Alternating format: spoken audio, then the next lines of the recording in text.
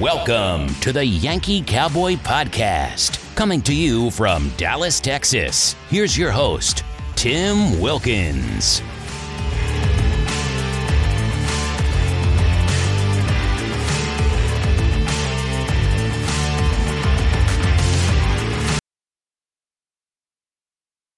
Ladies and gentlemen, welcome to another awesome episode live from Podcast Movement in Denver, Colorado this week. Because yours truly is at a podcast convention, because why the hell not? We're talking about NASCAR this week, and we have playoff implications. And I am joined by the co-host of all co-hosts, the man who has no plan other than just shit down these drivers' necks. I'm joined by Chris, joining me once again for another fun-filled week of tomfoolery and semantics. Chris, thank you for joining me as always. But it is good to be here. I think this week is a kind of if you're a NASCAR fan, I think arguably could be a make or break week. Obviously, in the media, we're hearing from Mr. Bob Pockrass about the Denny Hamlin contract issue at Gibbs, but that's not the topic today. We're talking about it is the end of the regular season. Better known as many people who work in the NASCAR industry of, yay, we got 12 more weeks of winter. Or I mean NASCAR. And so let's talk about it in a serious way. We're down to the nitty gritty here. Who makes the playoffs? Who goes home and drives around in circles for no other reason other than a paycheck? Chris, I think we'll be remiss here. We can kind of go through the driver list of who's in, and then we're going to kind of go through the bubble. What do you think about that? Who do you think out of the roll of the dice drivers this week in Daytona, which arguably is the most roll of the dice tracks you'll ever drive and have a race at, be the barn burner that's going to be? So, Chris, I want to hear your thoughts a little bit on what you think, who you're looking forward to maybe in the playoffs when we get to that part. But are you happy the regular season in NASCAR is coming to a dramatic close? Yeah, I mean, I think this Saturday's race will be could have the potential to be a really, really good show. When you look at the points and the implications, obviously, as you mentioned, I mean, essentially, you have one driver. Of the 15 drivers who are locked in. And so basically you have the remaining drivers racing for one playoff spot, and then the 16th place driver, Bubba Wallace, trying to keep himself in the points, keep himself in that bubble spot. So just real quick, we'll look at the drivers who are locked in right now on points. Sure thing. I think we want the list, or you got it there ready for you? Yeah, I got it pulled up right now. So, okay. So I guess two things here. We'll also look at the bubble spot, but we also need to factor into the regular season champion, who gets an additional 15 bonus points, which that comes in handy, especially in the first opening couple rounds. If you have a good amount of playoff points leading in, on top of those playoff points, you can almost not necessarily. I mean, you can't dog it in the round of 12, or maybe even in the round of 8, but you have quite a big cushion. So Martin Truex Jr. is the current points leader. This is the actual point standings. This is not the playoff standings, so it might be a little bit different. So Martin Truex Jr. is the points leader. He's obviously locked in with his 3 wins. Denny Hamlin second, William Byron is third. William Byron with 5 victories on the year, but they did have that big points penalty earlier in the season. Right now he does lead in terms of playoff points with 28 playoff points. Christopher Bell's 4th, Kyle Larson 5th, Brad Keselowski, even though he does not have a win, he technically is 6th in points right now. But he is locked in based on his finish last week in Watkins Glen. Chris Buescher, who won recently at Michigan, he's 7th. Ross Chastain won at Nashville, is 8th. Ryan Blaney won the 6th the Coca-Cola 600's 9th. Kevin Harvick's locked in on points. Kyle Busch, he has 3 wins this year. He's technically 11th in points. Tyler Reddick won in Austin. Joey Logano won in Atlanta. Ricky Stenhouse Jr., he's 15th in points, but is locked in with his Daytona 500 victory. And then right now the lowest points getter but is locked in is Michael McDowell down in 17th, but he's locked in based on his win at the Indy Road Course 2 weeks ago. So right now, the bubble spot's held by Bubba Wallace. I think he has about a 30. He's got a 24. It shows 30. It shows 32 points right now. 32. 32 point. He's got a 32 point lead right now over 17th place. So, essentially he doesn't have to necessarily win the race. I mean, if he wins it, that would be obviously it'd be perfect for him, but he doesn't necessarily need to win the race. But a strong night, I think, would probably get him safely there if there is not a new winner. But you have guys like Daniel Suarez, Ty Gibbs, who's been actually running a lot better, AJ Allmendinger, and than two Hendrick drivers who are outside the points right now. Alex Bowman, who's down right now. He's 20th in points, and then obviously Chase Elliott, who will probably be a topic of discussion during this episode, who sits 21st in points, heading in. But then you look at also Austin Cindric, who Daytona 500 winner, Justin Haley, who did win this race a couple of years ago, Ryan Preece, Eric Almirola, former winner of the summer race at Daytona, Eric Jones, another former winner, Austin Dillon, former Daytona 500 winner. So there's Chase Briscoe. He's 31st in points. It's hard to believe, but you really can't. There's really no one you can really count out of that group of guys. Corey LaJoie, who's been pretty good on the super speedway tracks as well. So I think we will be remiss if we didn't talk about just the fact of the matter that NASCAR made the scheduling change to basically encourage this roll of the dice, and that anybody can make the playoffs here at the very last race before the playoffs start. Because there's, like you mentioned there, we can go through the list of drivers again, but I think you pretty much topped them out with drivers that are playoff potential. As much as I am I would say a diehard Jeff Gordon fan, I think I need to discuss this briefly. Hendrick Motorsports, whatever happened at Watkins Glen is their own business, and they will handle that internally. Alan Gustafson is not going anywhere off that pit box at any time soon. So for all you haters on social media, you need to get off your little soapbox. That man ain't going anywhere. So last time, I'll say it again, he ain't going nowhere. It was a mistake. It happens in racing. Is it bad? You're damn right it is. But guess what? Mistakes do happen. These guys are human beings, and that's the sport. You don't come to play. You don't come to play. You can't have an opportunity to win. So that being said, Chris, I think it's remiss that we don't kind of go into this in a sense. I'm not a crazy Bubba Wallace fan. I'm just not. Neither of us are. I don't think it'd be remiss here. I'll be I guess people can call me whatever they want to call me, but that man can drive a car maybe to a top 25. That's what all Bubba Wallace has to do. Is drive around the track and get himself a top 25 finish, and he's locked in. If there's not a first time a new winner. Well, I mean, legitimately, that's just the scenario. But Daytona does not allow you to drive around there to be a top 25 car by the end of it. You see guys every single time a Daytona race comes out. You see a Ricky Stenhouse, a Michael McDowell. Which, by the way, Michael McDowell's victory at the road course of Indianapolis, we had not talked about. It is a very, very awesome experience to see a guy like him win a race like that and do it in a very handed fashion, better known as just a good old country ass whooping. That's what we watched. And so I was actually very excited to see that, because I haven't seen that in NASCAR in a very long time.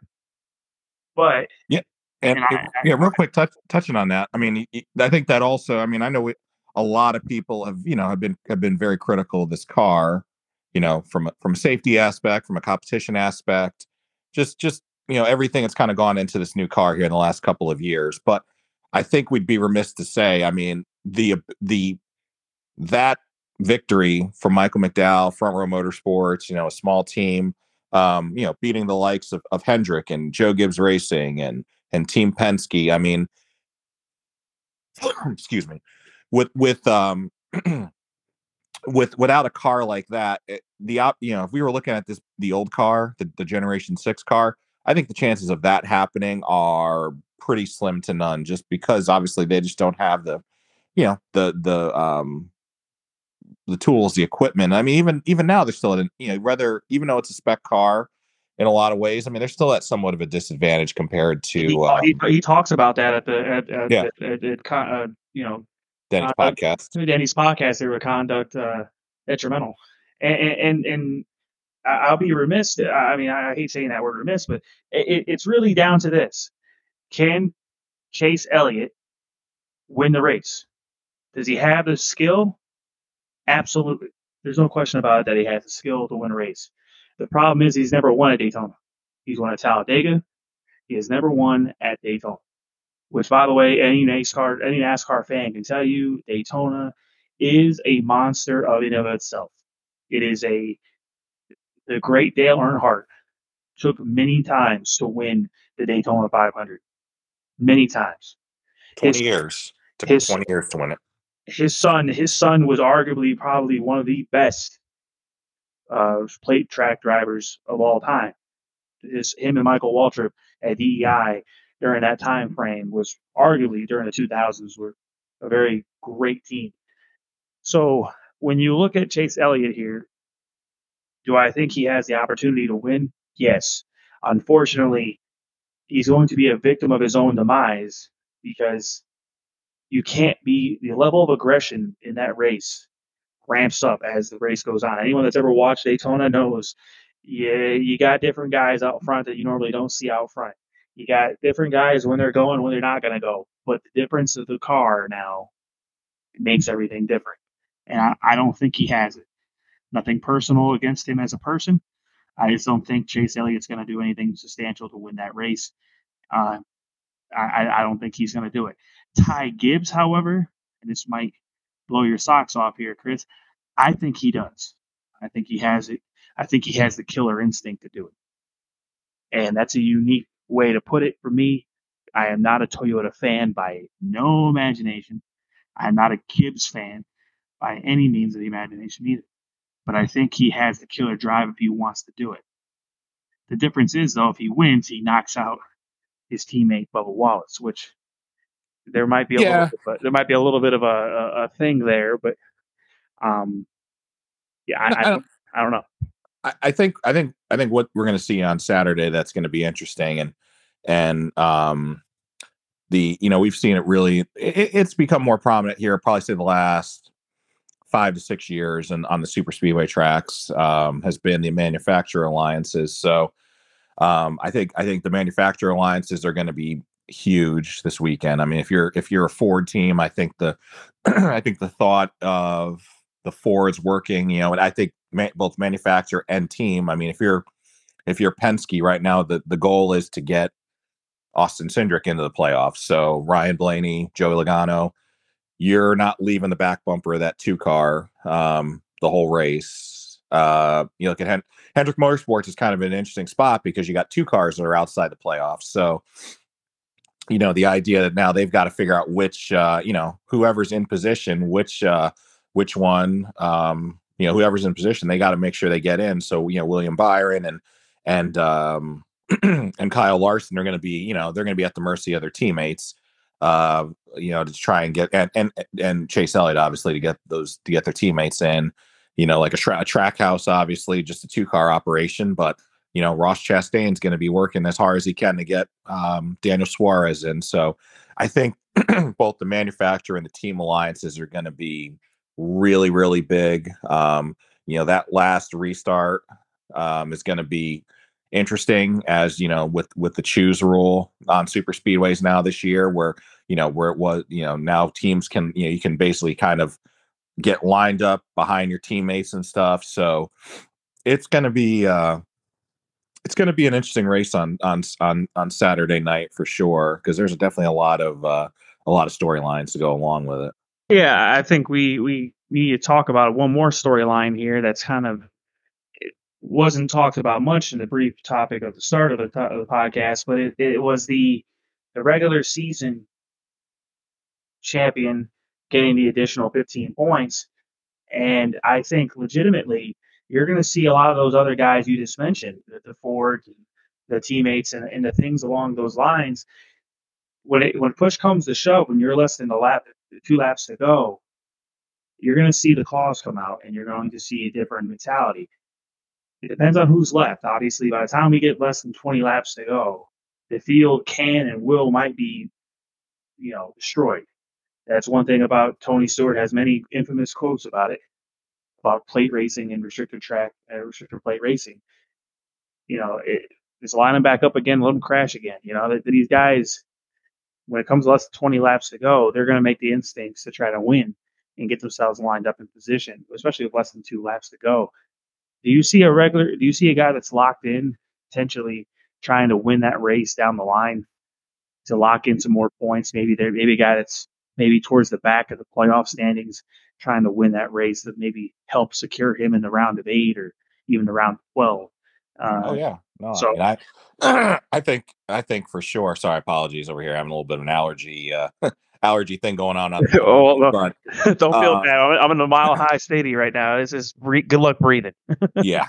But I do think that, yeah, I mean, if you're locked into the playoffs, and you have the ability to win the race, I mean, you got to. I mean, that's five playoff point, 5 playoff points you don't want to leave on the, you don't want to leave on the table. I mean, that's huge. I mean, you got to factor in, if you look at it for the most part, and you'd have to pull numbers and look at it, but on average, most guys who win a championship or in the playoffs, I mean, they're going to have at least one bad race in the playoffs. I think the goal for any team is obviously if you can win. I mean, and we could talk more about it as the playoffs begin, but I think that the biggest races, in my opinion, are the biggest rounds, or I guess biggest races in each of the rounds.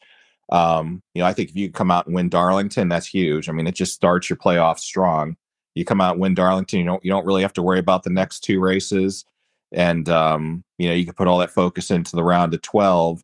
And everybody says the biggest race of the besides is that first race in the round of 8, which I believe I should know. Yeah. So when you look at the playoffs and each of the rounds, I mean, obviously the biggest race, I think start off the playoffs winning at Darlington, that's huge. You basically don't have to worry about Kansas or worry about Bristol, which is a big, I wouldn't say is as big of a wild card as Talladega or the Roval is, but just knowing that it doesn't come down to that.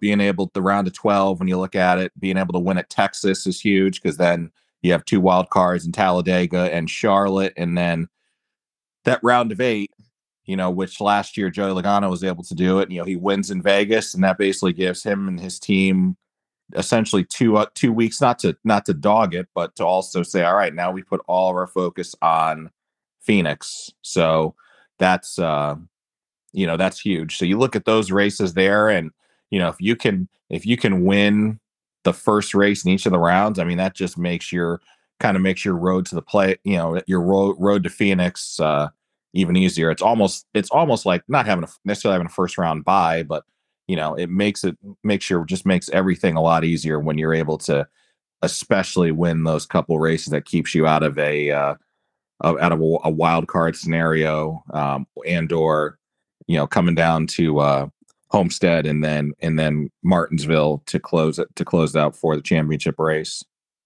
So, I mean, not to ask a question here, but do you see Chase Elliott winning this Saturday, or do you see a guy like maybe one of the non-winners, the other drivers, maybe potentially stealing the show and getting himself locked in? Do you see Chase? Do you see Chase doing it, or is it one of these guys like Ty Gibbs or Eric Almirola or Justin Haley, even AJ Allmendinger? Some of these guys. I mean, you look at the perspective of this. From a NASCAR standpoint, do they want Chase Elliott in the playoffs? Just from an eyeballs or of a fan perspective, absolutely. Chevrolet has strength in numbers, so they are going to put, Chevrolet obviously is going to put heavily focused on their basically their A team, which is Hendrick Motorsports.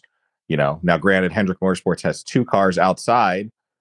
I would tend to believe that the focus would be if you were to say to someone, Hendrick, who would you rather have, Chase Elliott or Alex Bowman? I mean, the you know the thought, the notion that they would not, would probably say Chase Elliott. I mean, that's who they would want. So yeah, can Chase do it? Absolutely. I mean, obviously, as you said, he won at Talladega, so he has a win on a super speedway. I mean, you can also say Atlanta, because Atlanta, excuse me, races like a super speedway as well now. So, so yeah, I think there's no, but again, it is such a crapshoot with the way this race is. I mean, you look at last 2 Daytona 500 winners, Ricky Stenhouse here and Austin Cindric. I mean, you can go back to 2021 and and Michael McDowell. So, essentially had 3 surprise winners in the Daytona 500. So, there's definitely a lot to be had here in terms of, I think everybody's got a shot out of all those guys of who can do it for sure. I think we'd be very, very subjective and not observationally, or I would say, what do you want to call it? We wouldn't be biased if I would say that as much as I enjoy watching the race be a complete crash show, I would hope for a clean race, but that doesn't happen at Daytona. So it just doesn't, because guys they block. I think the reputation that Joey Logano has for blocking gets him in trouble. and so, but these alliances are going to be very crucial, I think, going forward, especially in the playoffs as well. If the drivers, and I think we got an organization like Penske, that if he doesn't have Austin Cindric in there, Austin Cindric's going to do his very best to kind of obviously help out 2 other guys inside the playoffs. Maybe or Harrison Burton, or Harrison at Talladega down the road. So we'll be seeing a lot of that, I think. Maybe even not just Daytona, but we'll see it at Talladega later on in the fall.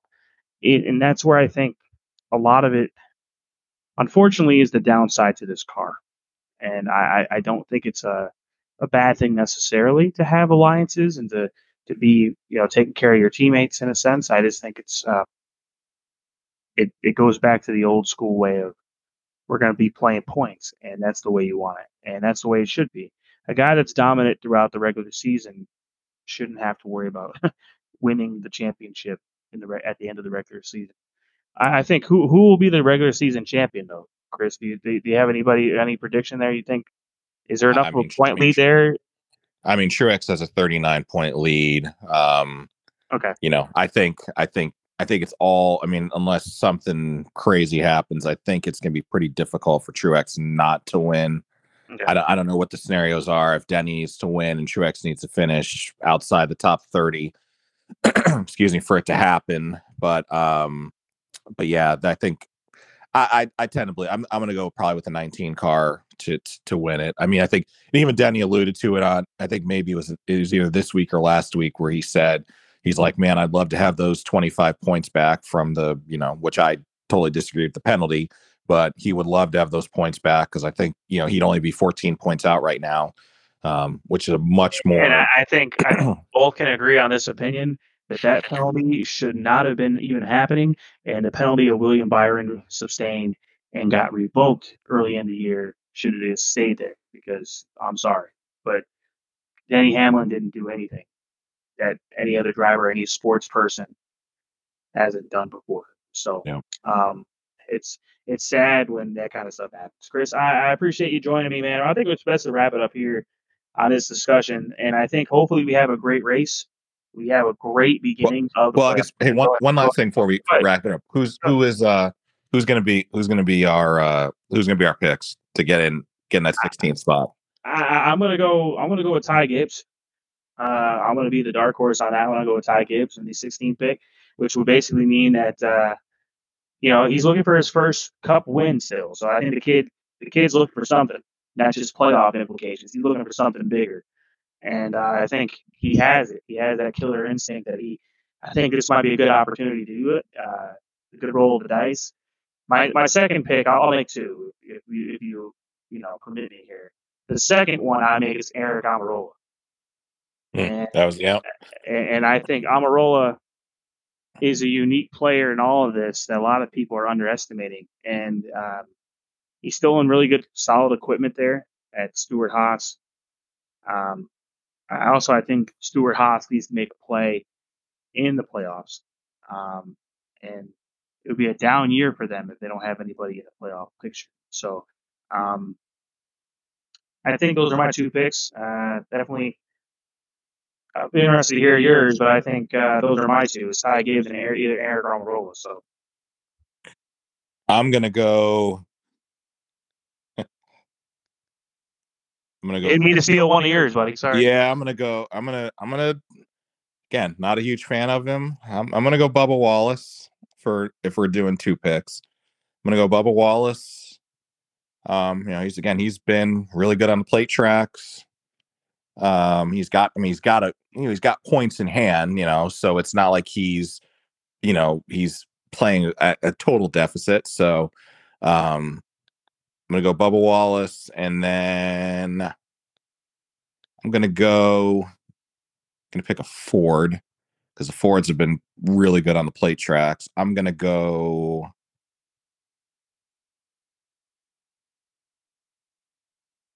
I think here. I know you don't want to do pregnant pauses on radio on a podcast. I'm gonna go. Nah, doesn't bother me. I'm gonna go. Man, Amarola was a good pick. I don't know why. All right, I'm gonna change mine here. I'm gonna go Daniel Suarez. So I'm gonna go Bubba Wallace or Daniel Suarez. I want to make sure are you sure you don't got COVID with that pick? All jokes aside, but yeah, I don't. I can understand why you picked Suarez there, but I don't. But hey, it is what it is, buddy. And I think we'll be solid here. I think we'll wrap it up here. I appreciate everybody joining us. I think the best part about this is that we're going to have a really good race on Saturday, and we're going to watch the end of the regular season, and then roll into one of the arguably the crown jewels of the entire sport, and that is the Southern 500 in 2 weeks after that, which is really cool. Just for a sports fan standpoint. I always enjoy going to Darlington myself. It's a great opportunity for race fans, if you are a race fan, to enjoy that racetrack and that community. And Chris, I appreciate you joining me, buddy. We'll catch you guys on the next one. Next episode, by the way, next topic is going to be the preview of the NFL season. We make our picks on who's going to win the division and who our Super Bowl picks are going to be. We're calling it out now at the beginning of the season.